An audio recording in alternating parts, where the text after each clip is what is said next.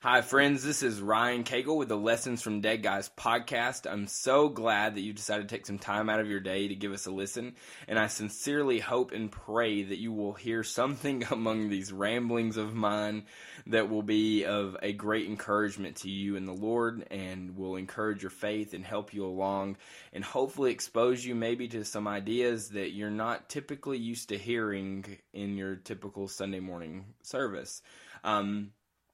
This is actually the relaunch of the podcast. We had some family issues happen and some technical issues happen, and just decided it was going to be best to start from scratch. So for those of you that have listened to us before, I'm sorry. This is just I'm hoping the second go around will be a much better product and much more beneficial to you. For newcomers, hey, we're glad you're here, and like I said, we hope you get something out of this. But the whole idea that this podcast started, the whole concept behind it was when I began to start to look in and read into some of the teachings of the people in church history and in church tradition that I had never been exposed to. I love the church tradition I've grown up in. I gave my life to the Lord. I had an encounter with Christ in a one-room primitive Baptist church in the backwoods of Alabama. And then a few years later, I jumped on board with our family moved churches to a church in the same county that we were in, but it was almost like a church plant or a church revitalization project of a church, an Assembly of God church, which Assembly of Gods are traditionally Pentecostal church, and they are nothing like primitive Baptist churches. So I'll just let you look those two up if you want to just kind of compare the difference. So it was a culture shock, fantastic, best years of my life. Started teaching Sunday school, then eventually took over as interim youth pastor, and then eventually came youth pastor, and served there for 6 years, and it was just the Pentecostal church. I love it. Most days, though, I would say I'm reluctantly Pentecostal, and just probably the biggest reason I say that is just because of the lack of exposure to things beyond the Pentecostal tradition. And like I said, this is where that whole concept of this podcast started, was me beginning to look into things beyond what I've been taught my whole life. Primarily with the church fathers and the desert fathers, and this podcast isn't going to be just focusing on people from that far back, but there will be a heavy influence because my life in the last year has been so drastically impacted by the works of the early church fathers like Saint Maximus the Confessor and Saint Athanasius and Saint Ignatius and even Saint Isaac the Syrian. They've influenced me so much, and so that was kind of the whole idea behind the podcast, was that I wanted to provide a medium of being able to expose, hopefully, other people to some of these things that they're not typically going to be exposed to, along with sharing my life and my journey into these teachings and the things I've found and the beauty that I've discovered in some of these ideas and concepts and outlooks of the early church fathers and people that have gone on before us. So, lessons from dead guys. So you're not going to hear any podcast that's going to be focused on someone that's alive, because we have so many saints in the faith that have gone before us, and they've carved out this path, this ancient path for us, and it's wild. And like I said, it's been a roller coaster of a year in some of these teachings, and I love it. So this podcast, the Lessons from Dead Guys podcast, is an adventure. If anything, it is absolutely, that is the only way I can describe it, is because this has been a total adventure for me, and I just want to share it with you. I want to take you with me as I've started traveling down these paths of the saints and the sinners and the heretics and the mystics of church history. So let's get it started. I guess where it all began for me really was with one question: why tradition? Why tradition? I thought about some of these churches. I thought about your mainline churches, your liturgical churches, the Catholic, the Orthodox, and even your more modern Episcopalians, Anglicans, and so forth and so on. And I was just perplexed because there was almost a pretentious thing built up in me, from not necessarily because of the Pentecostal tradition, not necessarily just because I was primarily, I'd only ever been exposed to Western evangelical theology, but it was just, I was thinking, man, that's so old, that's done, they've missed it, and we're finally almost, it's really, I don't know if I would have ever verbalized it this way, but there was this concept, this is what the church is now. Those things were then, and those things worked for then, but they're corrupt, they need to be done away with. And I mean, how ridiculous is that? I just can't even believe I had those thoughts in my head. But so the question that just got it all started for me was, why tradition? Why some of these things, the ritual side of the liturgical churches and things, that none of that made any sense to me. And I'm still learning. I'm still learning. But I was just like, why do we need to concern ourselves with these things? These older ideas, these out of date, uncontemporary, dead things. So that's where it started. And I started wrestling with these questions, and I wrestled with them, and I wrestled with them, and I would put it off, and I would come up with all these ideas of why there was no reason to even waste my time with it. And it's crazy. It's just crazy. But I was arrogant, and I had, if somebody would have ever just began to talk to me about the Catholic Church, this Catholic Church, that, I'd be like, well, I'm sure there's going to be Catholics go to heaven. There's going to be Pentecostals that go to heaven. There's going to be whatever. And it was just arrogant. It was a way for me to reduce and reject a very important part of church history and theology, for that matter. But I like, just to show you how dumb I was just, if you would have brought up the Catholic Church, I was like, yeah, they're all right guys, but praying to Mary, that's ridiculous. I literally thought, these people have no idea what they're doing, and how ridiculous is that? And I'm not blaming it on my church tradition, because I was young and I was dumb, and honestly, I am still young and dumb. So we're all learning, we're all growing. As long as we keep moving, that's the whole thing. We have to keep moving and growing and expanding, and we'll see Christ more clearly than we did yesterday, as long as we keep our eyes open and we keep going forward. So, I would have just ranted a long time back then. I would have just ranted about it. I can think so many times I ranted about how ignorant, the idea that those things had any contributions. And honestly, there was this concept that we, or me, I guess, in my ridiculously small worldview, thought, this is what real Christianity looks like. We've reclaimed what Christianity looks like. So we finally look like the early church. And if you've ever been in any charismatic or Pentecostal traditions, the early church is the authority versus Jesus being the authority.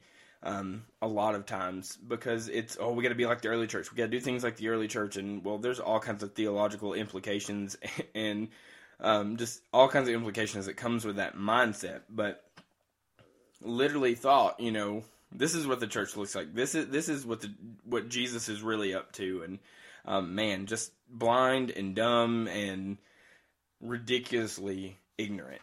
So I'm thankful for the grace of God, and I'm thankful for, like I said, for this journey that I've been on with learning about things that are beyond the traditions that I was handed.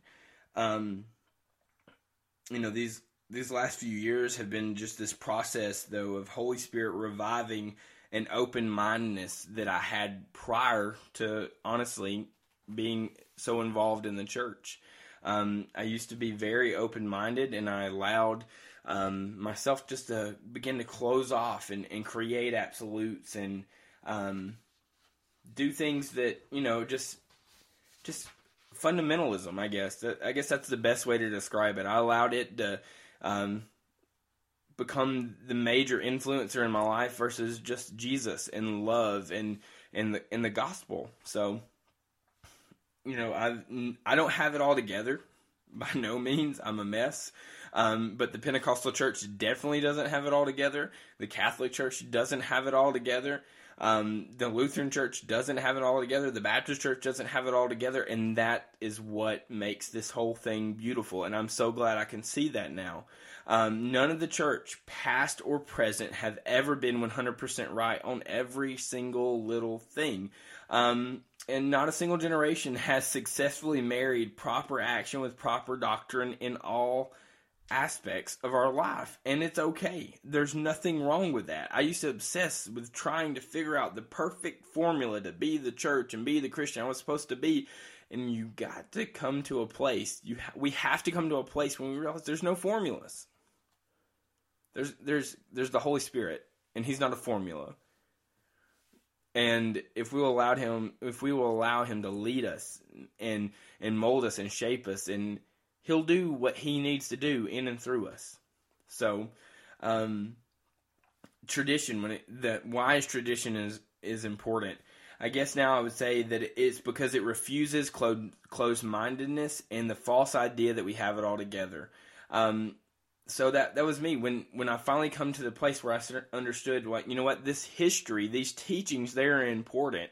Even if they may not be true or may not even be the best depiction or the best theology, they are important because they show us that the church is a growing, living, moving organism, and we must keep going forward. I love the words of G.K. Chesterton on the importance of tradition. He says, tradition means giving a vote to the most obscure of all classes, our ancestors. It is the democracy of the dead. Tradition refuses to submit to the small and arrogant oligarchy of those who merely happen to be walking about. And that can be found in his book, Orthodoxy, which has been a wealth of information for me on this journey as well. But I am by no means an expert in tradition.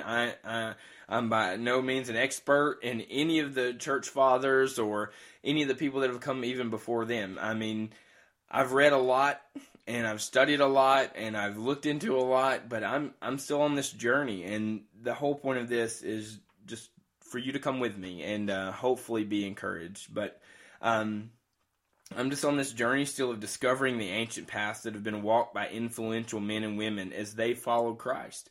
I fully believe a great deal of the Western church needs a heavy dose of tradition, and I know that I'm excluding, the more mainline liturgical churches, and I've not had an exposure to them. So when I say the American church, I'm really just referring to the very strict evangelical Protestant, just abandonment of all things old churches. So the church mostly exists on ideas, and the church that I grew up in, rather, mostly exists on ideas and doctrines that are mere centuries old.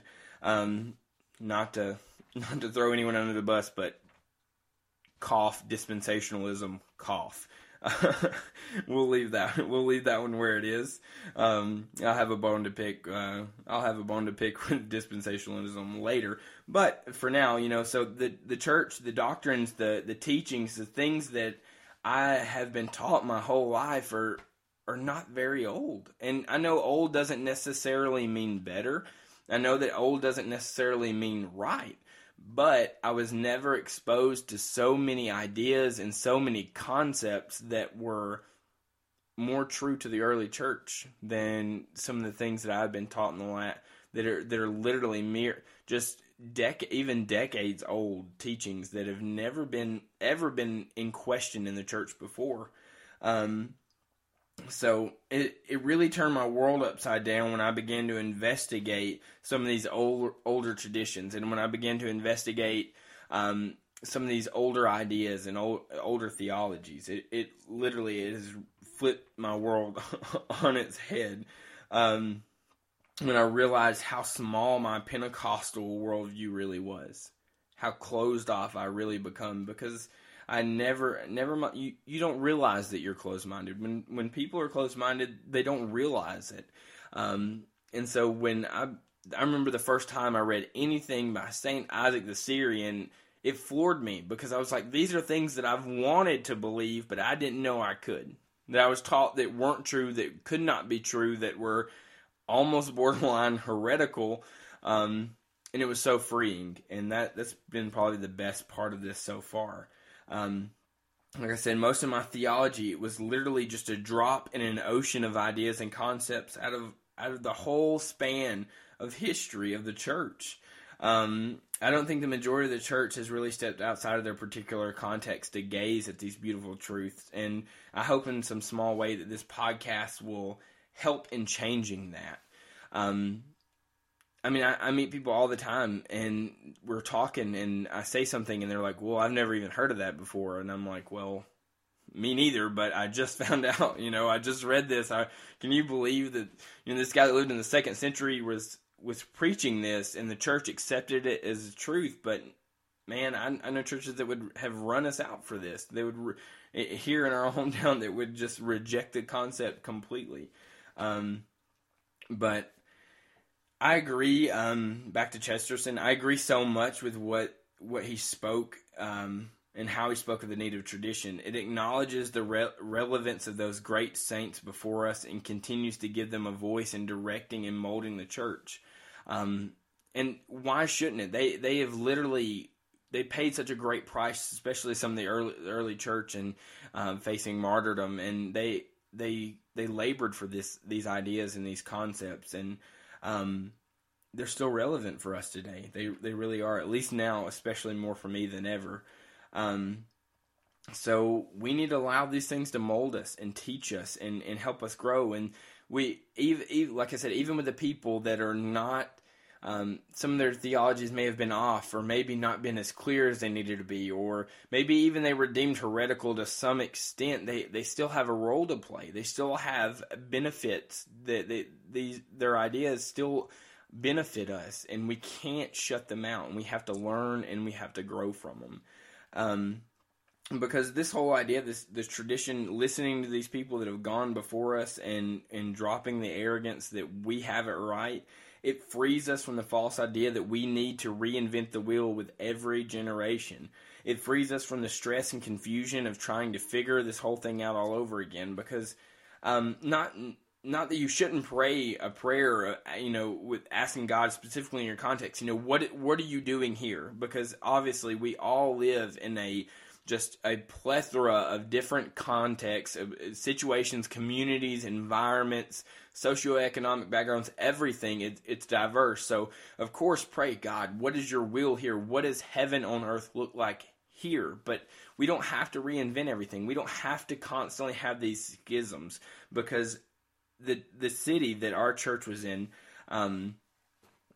just in that city, there were tons of churches. I think there was around 15 or 16 churches, and this is a small city, okay? It shouldn't even be called a city, a town with less than 4,000 people in it. And so there's all these churches and different denominations. But the thing that really got me is that, there are all these schisms with different denominations and backgrounds, and people didn't want to do certain things with some churches didn't want to do things with another church and things like that because of the sign on the billboard, or on the words on the sign. But how crazy is this? In that city, there were five or six different churches of the exact same denomination, which was insane to me. I never was able to get it, and it just shows how we let certain little things get in the way, and we start doing our own thing, and we have to reinvent. Well, this is who we are, and that's who they are, and it's not an us versus them thing, and that's probably been one of the other biggest things that this whole journey has taught me, is that there is no us and them. It's us. We're all in this together. The good, the bad, the ugly, the dirty, the messy, the saints, the sinners, the heretics, the mystics. We're all in this together. And I'm thankful. I'm thankful that I have that mindset now. I'm thankful that I still have a long way to go in growing into that and what it means in practicality and in everyday life. But that's one thing that these traditions and things, we don't have to reinvent the wheel. There's people that have labored before us, long and hard days of life, providing us with with structure and theology and tradition for us to learn from and grow from, so we don't have to start from ground zero every single time. So that I think that's part of what Chesterton is maybe saying, and I could be reading into him, but that's how his words really affected me anyway. We, like I said, we must evolve culturally and in methodology, but our deep roots in the beautiful history of the church will help us if we will just realize how deep our roots really go. Will benefit so much more, I believe. And I mean, maybe that's crazy, maybe that's whatever, but for me so far, some of the things I've read, especially in the early fathers, I'm thinking, man, if I would have had this 10 years ago, if someone would have taught me that this was okay to believe a decade ago, I don't know where I would be. I don't know the things we probably would have done differently in church and things like that. And of course, it's all speculation, but like I said, it's good. We have to learn. We have to learn from each other, because every single one of us, either that are walking about now or have laid or in the grave, are a part of the body, and they have a say-so. They have a voice. They have ideas and concepts and things that we need to draw from.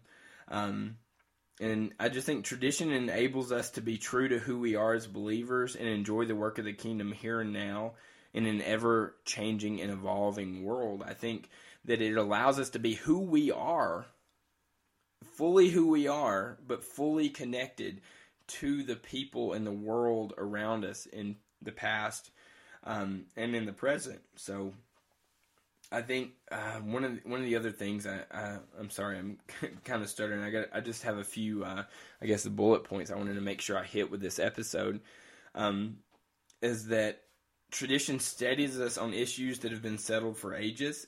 We don't need more councils to decide what is considered truth on the Trinity, all because it's been done. The framework has been there, and the church puts greater emphasis on things that we need to look into, things that maybe the emphasis isn't really there in whatever context we're in. An example for me, the incarnation was obviously important. I don't know any church that doesn't teach that the incarnation of the Word of God in flesh is unimportant. I don't know anyone who would do that or say that, but for our church and for my time in the church, the incarnation has been just kind of like more like a bulletin point on a list of must-believes. It's very little emphasis, very little time is spent talking about what the incarnation means, but it's crazy to me, because the more I read the church fathers, the more I realize that it seems like that's the place they start. That they start with the incarnation. Everywhere they go in theology, everywhere they go in scripture, they start with the incarnation and they go back. So there's an emphasis there that seems to be heavily lost in the Western church, at least in my experience. So going back and reading these things and going back and exposing ourselves to greater truths and exposing ourselves to other ideas and concepts, it enables us to be unified in the essentials and enjoy liberty in the non-essentials. It allows us to be one, essentially. Because there were so many things that I wanted to believe, so many things that, in my heart of hearts that I truly believed about God, but because of what I was been taught and the framework that I was living in as far as church culture told me I couldn't believe those things. But the moment that I began to look into some of these earlier writings and earlier teachings and things of the people that have gone before us, I found out, man, these people believe this too. The thing that I was told I can't believe, these people believed it. And it's okay. I'm free to believe it. And it gave me a freedom that I hadn't had before. And that's why I'm doing this, because I hope that maybe you'll find some freedom in all of it too. If you want to subscribe, if you want to leave a review, you can. I doubt you'll want to leave a review on this episode, since it's kind of just more of a framework episode, but I just hope that you'll come on this journey with me. Let's abandon our terribly narrow view of our great God and the world that we live in, and plunge ourselves into the beautiful ocean of grace that has permeated church history. that's what I'm trying my best to do, is to be open to the Spirit's leading. And it's something that I kept the Spirit from moving the way that she would have moved in my life, I think, much sooner, because I had what I believed to be a formula and a perfect understanding, and I'd reduced God down to these little facts and doctrines and bullet points, and man, was I wrong, and how thankful I am that I was wrong. So I hope that you want to come on this journey with me, because it has been an absolute adventure so far, and I don't think it's going to let up anytime soon. So again, thank you so much for just listening to the podcast. The goal is every 2 weeks. So it's 2 episodes a month. I know that's not a lot. I just work a lot, and really, honestly, the biggest thing is hosting fees cost more money than I really want to spend or can spend. Or I say want to spend. I would love to be able to push out one of these every single week, but as of right now, cannot do so. So we're looking at every 2 weeks, and I hope that's not too frustrating or whatever. Maybe you might need a 2-week break after hearing one episode before you can handle hearing me again. I don't know. So you can catch up with me on Twitter. The official Lessons from Dead Guys handle is LFD Guys. Really simple. I try to post on there a couple times a week. I'd love to connect. If you have ideas, you have concepts, if you have comments on episodes, you can do them on iTunes, or we can do them on Twitter, because I would just love to be able to interact with you. And again, I appreciate your time ahead of time. So, like I said, you can just connect with me there, and every 2 weeks. Hopefully, which I hope the next one won't be 2 weeks out, simply because this wasn't really much of a podcast as much as it is just a framework and giving you an idea of what we're about. So I'm hoping by the end of this next week, you will have a podcast sitting ready for your listening pleasure on St. Athanasius and the Incarnation. Joker, brilliant guy. I can't wait. Just to be able to sit down and just share my thoughts on his thoughts and how it has just impacted my life already. So be looking for that this week. I'm going to stick to that promise. And until next time, may the grace and peace of the Lord Jesus Christ be with you. Again, just thank you so much. Looking forward to connecting with you. I would love to hear your stories about how your life has been greatly affected by the teachings of someone outside of your church context. So you can send those in to me. I would love to be able to share some of those on the podcast. Or just if you just want to talk on Twitter about it, we can. But if you would like to just submit some things, a story about how your life has been changed by someone that you would have never in a million years heard in your home church, please feel free to email them to me at lfdguys, the same thing like the Twitter handle, but lfdguys@gmail.com. And again, grace and peace to you. Thank you.